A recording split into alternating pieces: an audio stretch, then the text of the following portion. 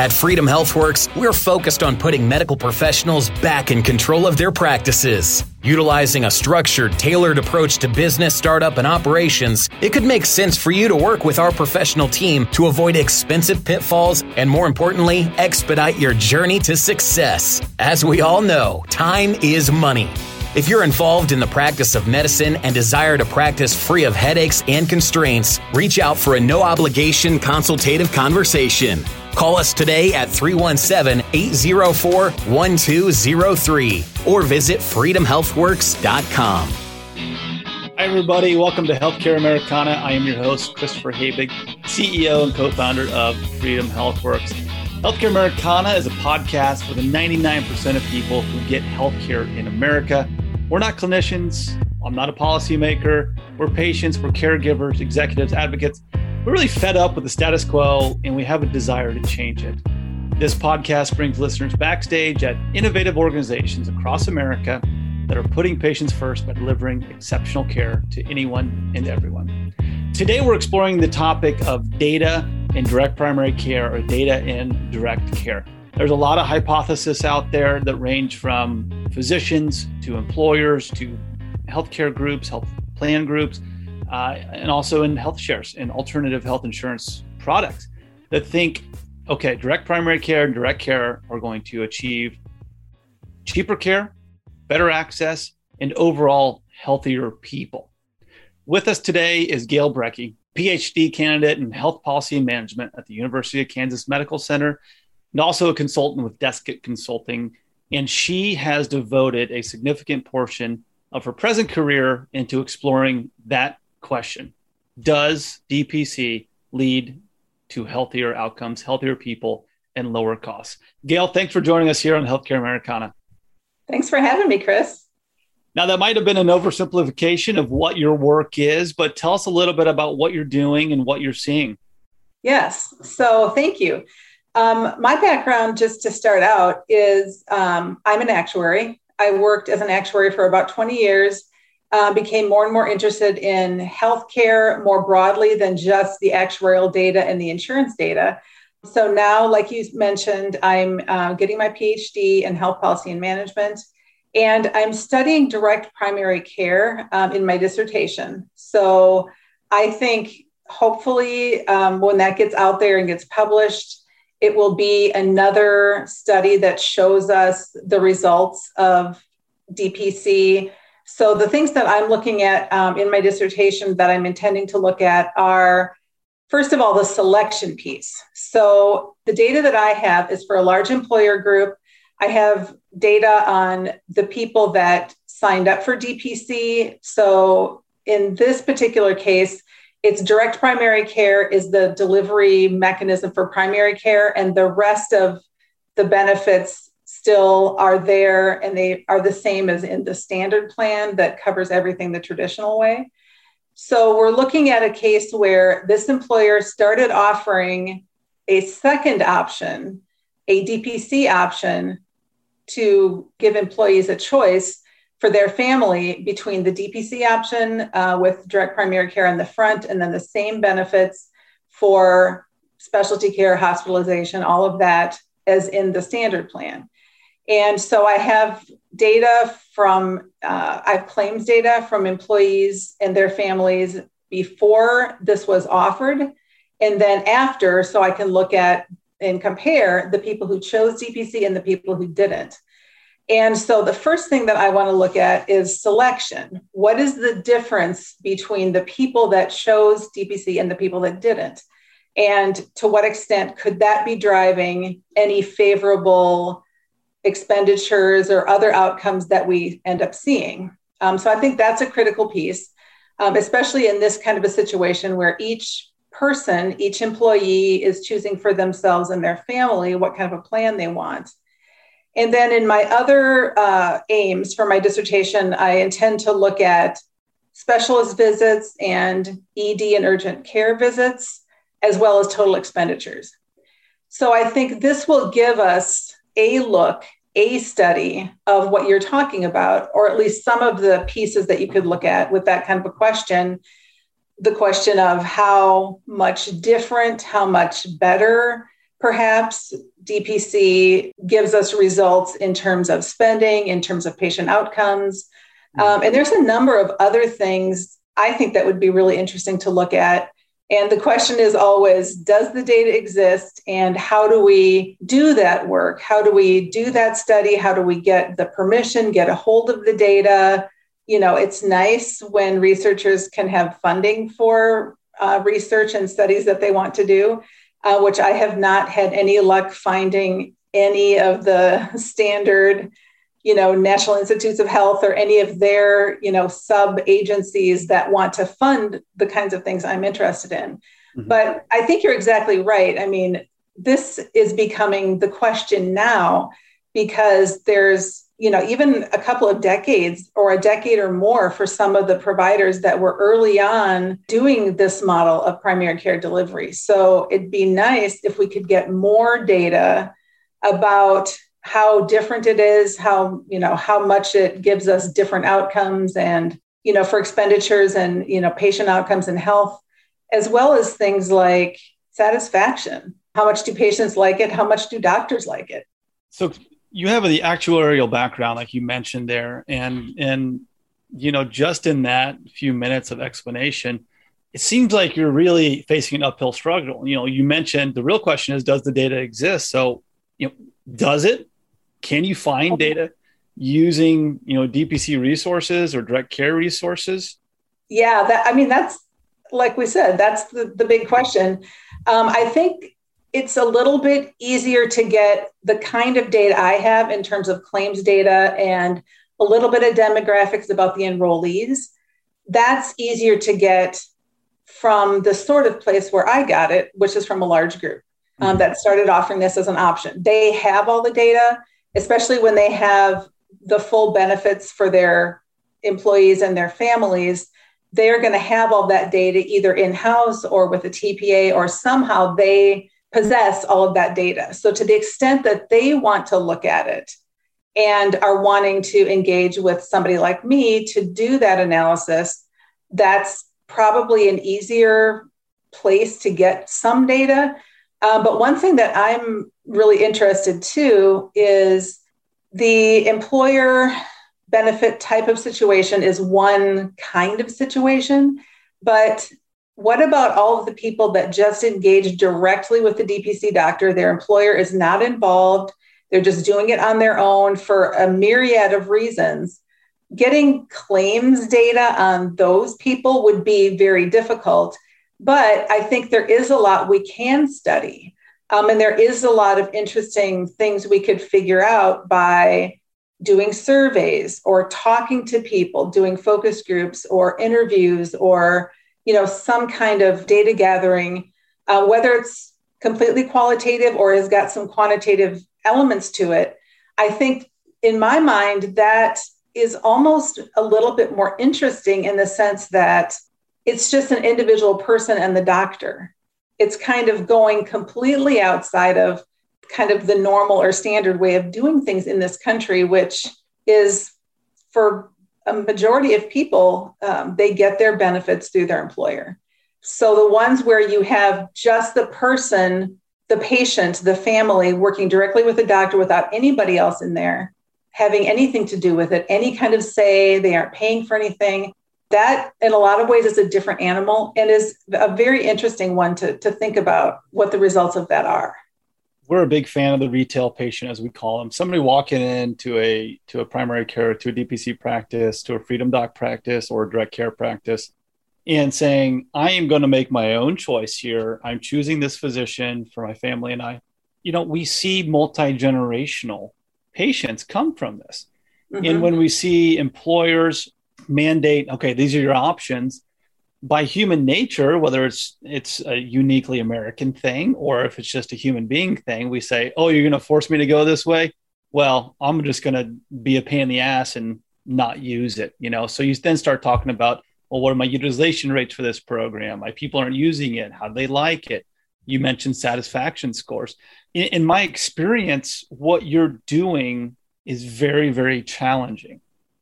Where are you seeing breakthroughs? And I guess the real question is is it almost exclusively from employer data because you have controls there and historical data that's all built around insurance codes?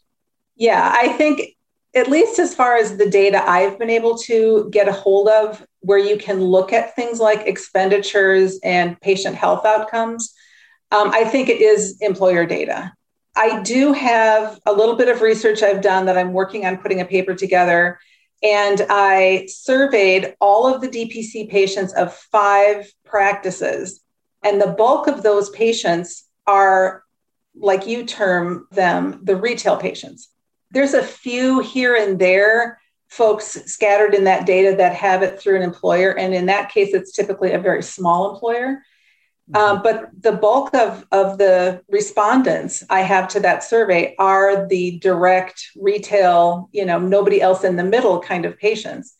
And it is interesting to see what their reasons are for going with DPC and what they say about their doctor or the care or how much better they like it, or even some challenges that they find. Maybe there's a few examples of patients who responded something about the auto refill system isn't working very well and it's inconvenient. And, there's certainly things like that the doctor could find out from that kind of a survey that, oh, I need to tweak this about my practice, or I don't have any male doctors at my practice. And, some women are saying my husband would come here, but he really prefers to see a man for his doctor, just things like that tell you, there's always tweaks, always, you should be listening to your patients, to your customers to see, am I serving them the best I can? Is there something I would want to change in my practice to serve patients better or offer additional services that my patients are looking for?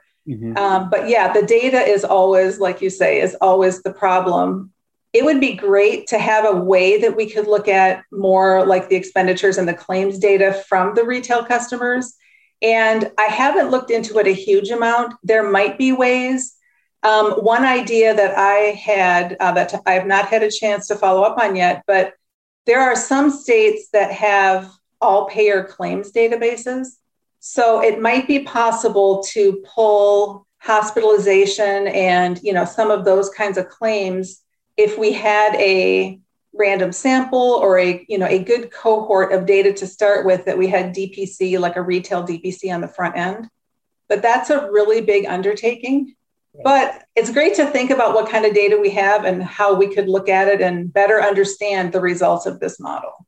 Right. Yeah. The all payer claims database is interesting. So just so I'm on the same page as you, and what you'd be doing is saying, okay, here's a random sampling of patients that we know have a direct primary care physician.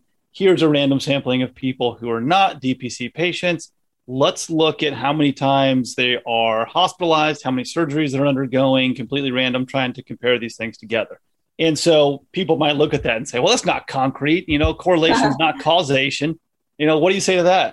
Yeah. No, those are all valid points. And like I say, that's a big undertaking. And I haven't, even cracked open the book of how you would have to do that. I guess the main thing I was thinking is that might be a way to be able to stitch together the claims for the person, for the DPC patient, for the whole scope of care, for all of their care, for a period of time that you're looking at. So if you had a way to identify their non-primary care claims and match it up with their primary care claims so that you had the whole record for a person for that period of time. And then, yes, the most powerful thing to do would be to match them up to comparable people that have traditional coverage and traditional primary care delivery and to see how different they are. But again, like I said, that's a big undertaking.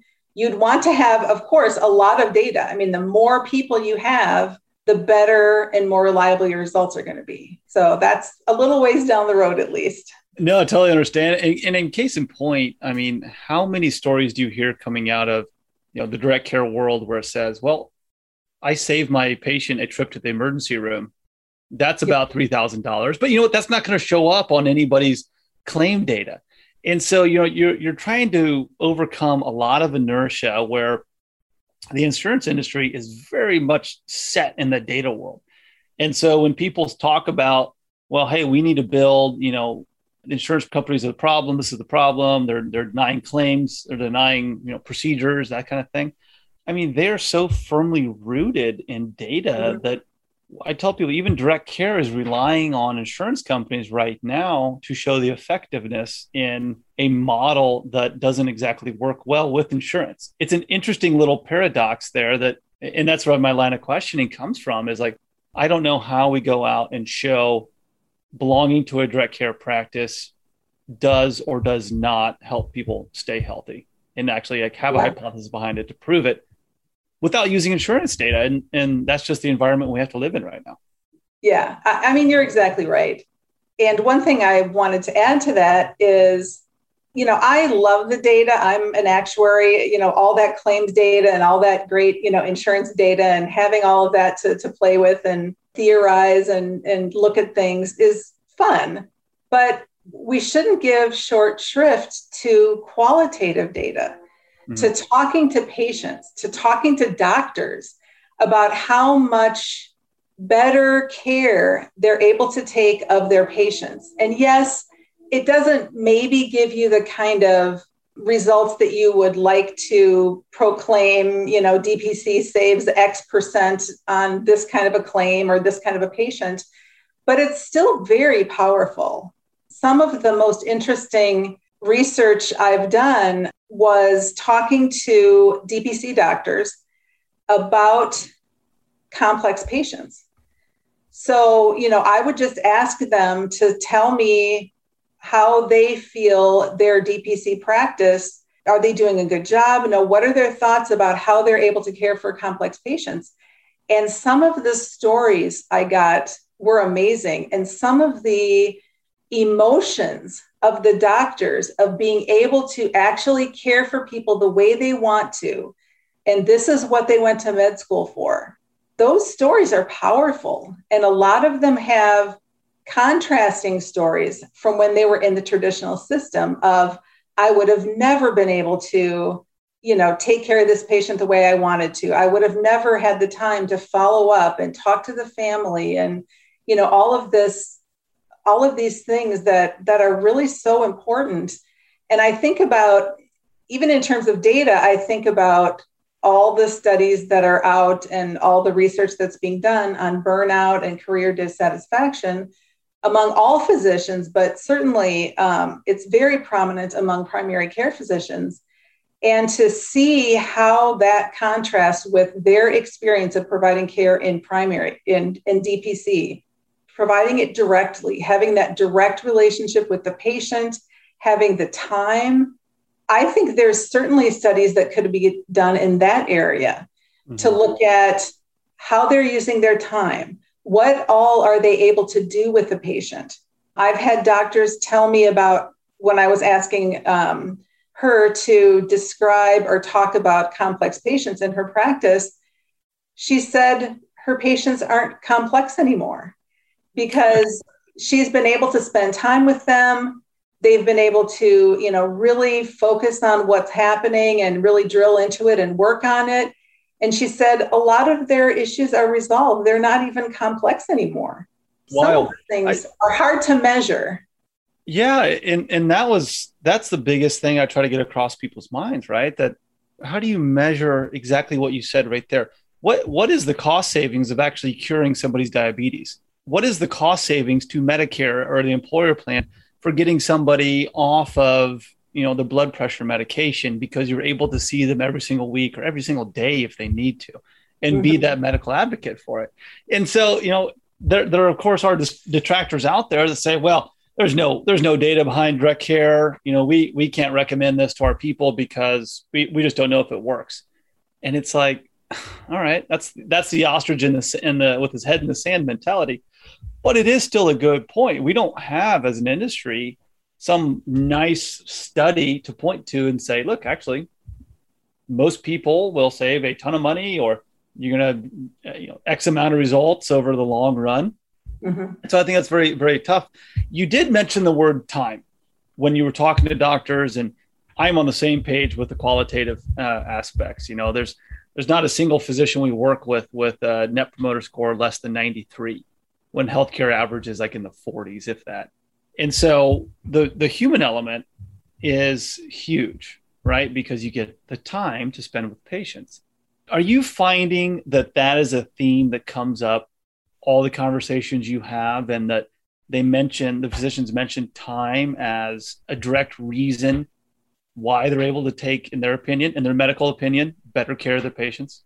Yeah, I think it is. And sometimes when I'm talking to DPC doctors, I think it's so a part of how they practice now that they almost don't even look at it that way. They just look at it as, I'm taking care of my patients. I'm checking on, Mary that was having trouble with this condition a couple of days ago. Like, are you feeling better? I'm going to text her. Or, it's just so much a part of how they practice now and how they work and how they live their life as a doctor, that it doesn't even really always occur to them to say it that way. Mm-hmm. Like, I have time because I'm working in such a way that it's a direct relationship. The patient is not paying all this extra money to people in their office, people at the insurance company to do all of these administrative tasks to, whether it relates to formularies or quality reporting data or pre-approvals or whatever it is about the third-party payment system that causes them to do administrative work. They're just taking care of patients. Mm-hmm. So yeah, I think it's certainly, I can't even say how, important a piece that is. I mean, I think that's maybe the number one thing about DPC is they have time to take good care of their patients. And it's such a big contrast to the traditional system where you hear about the hamster wheel and the 8-minute appointments, and people are so frustrated and the doctor won't talk about anything else except what you came in for. Of course, patients don't like that, especially in a country like ours where we are the quintessential consumers. We want to be treated well as a consumer, and we want to reward the person that's, serving us or providing goods and services and doing business with us. And we're very frustrated when it comes to the traditional healthcare system because very little of that is present. Absolutely. That's why we say, we're a podcast for 99% of people in this country who've usually had a pretty bad experience with the healthcare system. So, I got to ask, when you went to go, become a PhD candidate and you decided, I'm going to go out there and I am going to write a dissertation on a topic where nothing exists except a dream, an idea, maybe a hypothesis. Gail, what was going through your mind? That's an interesting question. So I guess I would say it started back probably the early 2010s when I first, and I'm, working as an actuary, kind of minding my own business, thinking about healthcare. But, I came across this model, this DPC model, and I thought, this is really fascinating because for a number of reasons, but one that jumped out at me is it's respecting and honoring the proper use of insurance. Everybody knows how insurance works for their car and their house, but we do something totally different in healthcare. And actuaries study this, and there's a long history in economics, in actuarial science about when insurance makes sense, when it's efficient, under what conditions is something the sort of thing that you should pay for with insurance if you want to, and where you shouldn't pay for it with insurance because it's going to be super expensive and inconvenient and it's not designed for that. So that was, I think, the first thing that jumped out at me was this is using insurance properly in healthcare, which is unusual. And then I went to a DPC summit a number of years ago when it was held here in Kansas City one time. I just kind of, signed up and showed up at this hotel where this conference was going on. And I've been to, numerous different kinds of professional conferences before, but this was so different because the doctors were so excited to talk about what they do. They were so happy. They couldn't, tell you enough about how great it was and how they were able to take care of people. And everybody was like that. Just dozens and dozens of people, like super excited to be there talking to each other, to have left the terrible experience of the traditional system, from their point of view. And, that just convinced me right there that there is something to this. This is fundamentally different, at least for the experience of the physician. From that point, I just became really interested in it. And then I started to read more. I came across Dr. Josh Umbehr. And, there's kind of that Kansas connection. And I, talked to him a little bit and just got more educated in terms of what they were doing. And at first I thought, this sounds too good to be true. There's got to be some little thing that's not the way they're portraying it, or kind of a little bit of a dark side somewhere. And after, more research and more talking to people, I just decided, I don't think there is. I don't think there is some hidden dark side of this that is a negative, which is not to say that DPC is great for every single patient or every single business to provide for their employees. But, it just seems to be a breath of fresh air in an otherwise pretty troubled healthcare system. I find it fascinating that you approach it from the insurance side. And that was a connection I was struggling to make. But you're exactly right. Insurance products are all actuarial underwritten, which means they're very good at hedging in their risk. But that's a great lead in to say, look, let's scratch my head like, well, wait a minute. We price health insurance totally different and study it totally differently than we do homeowners insurance. And we use it for different things. What in the world is going on here? So, kudos to you. My hat's off to you for making that connection there. So, I guess the punchline, Gail, with what you're seeing here, does DPC provide better patient care? I would have to say, as a patient, because I have a DPC doc and I have a health share for, more catastrophic expenses. I would say, in my experience as a patient, I would say it's superior. I think for me, just having more say, more control as the patient of what's happening, and it's between me and my doctor, and it's not something I have to, get a bunch of approval from other people that are going to be paying for it, because I'm paying for it. And it makes sense to me to pay directly when the expenses are small, when it's a doctor visit, when it's, a lab test, a routine lab test, or routine prescriptions. It just makes more sense to me than going through the regular system that we have now, with how inflated all the costs are, how cumbersome and bureaucratic, and how much hassle it is to deal with, especially the routine stuff. It seems like there's so many hassles from the third-party system. It just doesn't make sense to me. And in my mind and in my experience, working with a DPC doctor is like working with somebody else that's providing you a good or service. So you're the customer, they're the producer or the business owner, however you want to characterize them. And it's more like other kinds of experiences as the customer. You talk together, you are very open and transparent, and they make suggestions and you consider them, or you make the decision that's best for you. In some cases, like, I like this treatment option over that treatment option because of, whatever reason, for my preferences or my goals of treatment or whatever it might be. And that, in my mind, is more like working with anybody else, whether it's a plumber or, some other kind of professional, a CPA or somebody else. You sit down, you have a conversation. Here's what I'm looking for. Here's what I can provide. Let's get on the same page and let's transact business. And you do it, and everybody's hopefully happy, and you go on your way. Now, from a data standpoint, does that experience get backed up on paper? That's a great question. I think it depends on the DPC doctor in terms of how much they capture and how much they document. I'm sure they have documented, when there was a visit and kind of generally what was talked about. And my DPC doctor happens to provide codes that you could use to submit towards your deductible or for reimbursement from your insurance carrier if you have coverage. But I don't think that's necessarily common. I don't happen to know, but I know a lot of DPC doctors don't do that.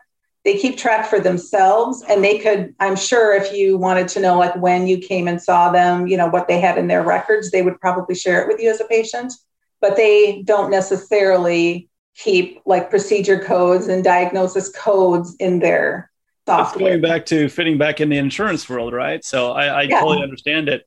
Gail, are you looking for active participants in ongoing studies? New studies? How can the direct care world physicians help you out? Gosh, I feel like I'm trying to help them out.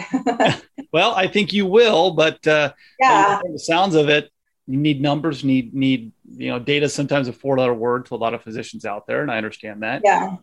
You mentioned some really interesting ideas that we could, not sit here and compare. Code this, code date code, whatever it is. But look under the hood a little bit and actually use what's between our ears a little bit more to say, wow, this is actually showing a better, more comprehensive environment of patient care. It's not all just how we can treat people that are ill and give them a battery of tests. No, look, we didn't have to do the tests in the future. But like you said, the complex patients are no longer complex. I mean, how do we show that to anybody who might be a naysayer or a skeptic? Yeah. I guess what comes to my mind, I think it would be certainly interesting and probably very useful for DPC doctors or DPC organizations, whether it's something like Healthcare Americana or the DPC Alliance, or, just maybe a group of doctors that have interesting ideas. But it seems to me it would be really interesting to have more conversation among DPC doctors and maybe researchers like myself, or just other people that are trying to, understand this and research it. It would be great to have conversations about what would be useful to you as DPC doctors, or to help you talk to employers, if that's how you're trying to, grow your business or whatever it is, for there to be, I don't know that it would be completely a consensus, but to kind of get together behind an idea of here's what we want to know, because you could go 1,000 different directions and study things that are interesting. You could study, certain populations of patients, whether they're low income or people with certain diseases, or, there would be things like that you might be interested in looking at. You might be interested in understanding what is the scope of care that we provide to patients. So I guess what I'm suggesting is the questions you could ask about DPC that would be interesting and would presumably promote DPC as a way to do primary care. The questions are almost endless. Certainly a place to start would be for DPC doctors to get together in some way to decide, here's what we're interested in knowing, or here's what we want to know more about, what the data or the research says about this specific question in DPC. So I know that's not a great answer. Well, you're supposed to team me up with, we need 1, 2, 3. But what I'm hearing is that, you're looking for feedback from the industry on, hey, this will be valuable in the conversation that I'm trying to have with larger groups, or with, someone's grandma and grandpa saying, yes, you should pay for their membership because this, and this are the things happening. Mm-hmm. So is that a fair assessment of what you said? Say, give me, Gail's saying here, kind of like the Statue of Liberty, give me your questions and I will answer them, but I need to know what questions to answer first. Yeah. And just maybe to be a little bit more cautious, I would love to have conversations about this. As far as, being able to commit to, I will get the answer for you by next Tuesday, that's not realistic. But, certainly if a group of doctors, or, maybe like a regional organization of DPC doctors, if they, really have some big questions in their mind, or something that they want to explore, how we could figure this out and how we could research it, I would love to talk with them and maybe end up with making a plan to do research. But it seems to me that, the questions are pretty much limitless about what you could be interested in knowing. And even just having the dialogue, to me, is one of the things that I'm planning to focus on going forward, because I just see so much in the health services research area, in academia, even in groups of actuaries, that they have kind of a very narrow focus, and they aren't asking big questions like, the way we are structuring the healthcare system. Are we doing what should be done there? How we're paying for things. I mean, as an actuary and somebody interested in primary care and just interested in the kind of the fundamentals of how we do healthcare, just dialoguing about all of these big questions, I think is really important,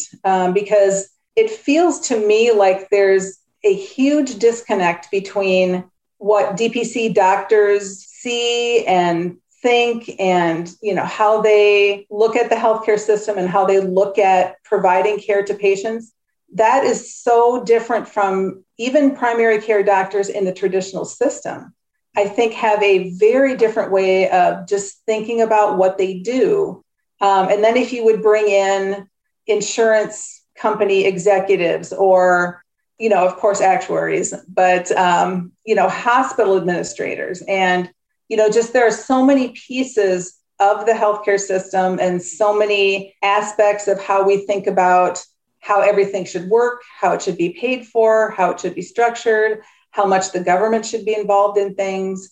And it feels to me like our willingness and ability to have meaningful dialogue in this country just generally has fallen off considerably in the last, say, 5 years. So I'm just in favor of dialogue generally, but certainly dialogue about what research would be useful and helpful to DPC doctors and people who promote DPC, or people who want to reform healthcare and make it work better.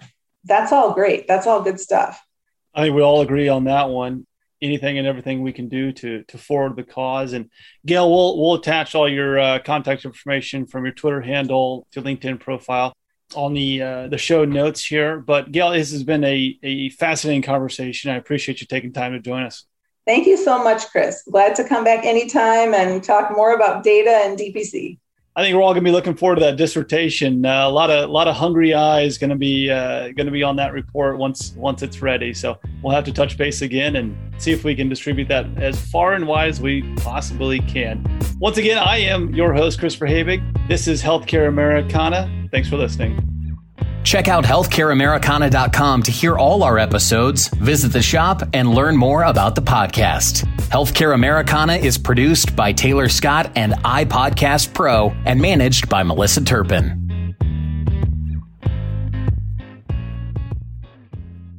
Whether you're a patient, employer, or physician, the Free Market Medical Association can facilitate and assist you in your free market healthcare journey. The foundation of our association is built upon 3 pillars: price, value, and equality, with complete transparency in everything we do. Our goal is simple: match willing buyers with willing sellers of valuable healthcare services. Join us and help accelerate the growth of the free market healthcare revolution. For more information on the Free Market Medical Association, visit fmma.org. The new administration has big plans for your health insurance, changes that can limit your choices. The Affordable Care Act created a one-size-fits-all plan. Healthcare is not a one-size-fits-all problem. The premise of the ACA is that coverage equals care. It does not. This is Eric Wilson from ICE Health Incorporated, and I recently saved a family in their 50s almost $600 per month with our free market plan. Act now. Protect yourself with a plan that cannot be canceled. This is a nationwide PPO plan which allows you to pick your doctors and hospitals. Start saving 30 to 60% today. If you are self-employed, purchase your own health insurance, or are uninsured, you can lock in a private plan managed by you, not the government. Call me, Eric Wilson, an expert with 17 years experience at 888-448-5370. That's 888-448-5370. Or go to iSellHealth.com. That's iSellHealth.com. A free market, affordable approach to healthcare. I look forward to speaking with you. Hi again, everyone. This is Chris. At Healthcare Americana, we're always on the lookout for great stories to tell in the healthcare industry. And we'd like to hear yours. Check out healthcareamericana.com and send us your ideas for episodes, or if you'd like to be a guest. Thanks again for listening. Hope you enjoy it.